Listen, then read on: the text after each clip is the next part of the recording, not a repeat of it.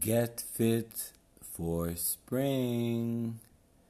Yep, a lot of people have been asking me this question. They want to wear tighter clothes, they want to look better, they want to feel better.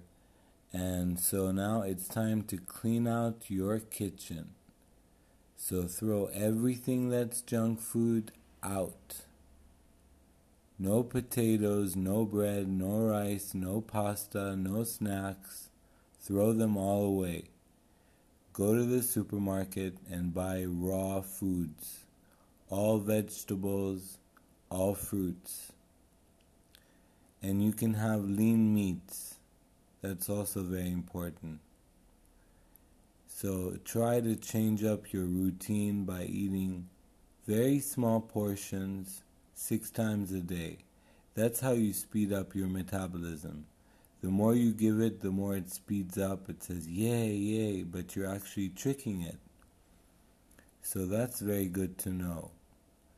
Start by using the stairs. Don't take the elevator.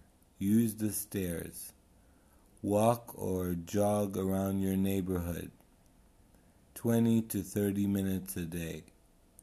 If you can't jog, it's okay. You can walk.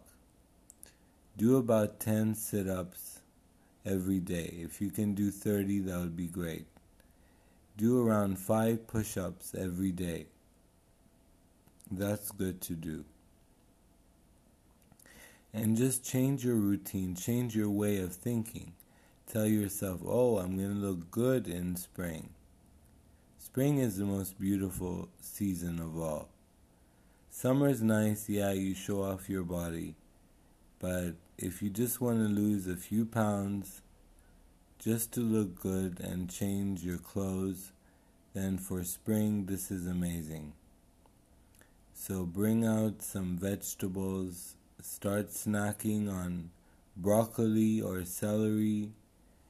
You can have raw nuts, all sorts of nuts, almonds, peanuts, cashew nuts, but they contain a lot of calories.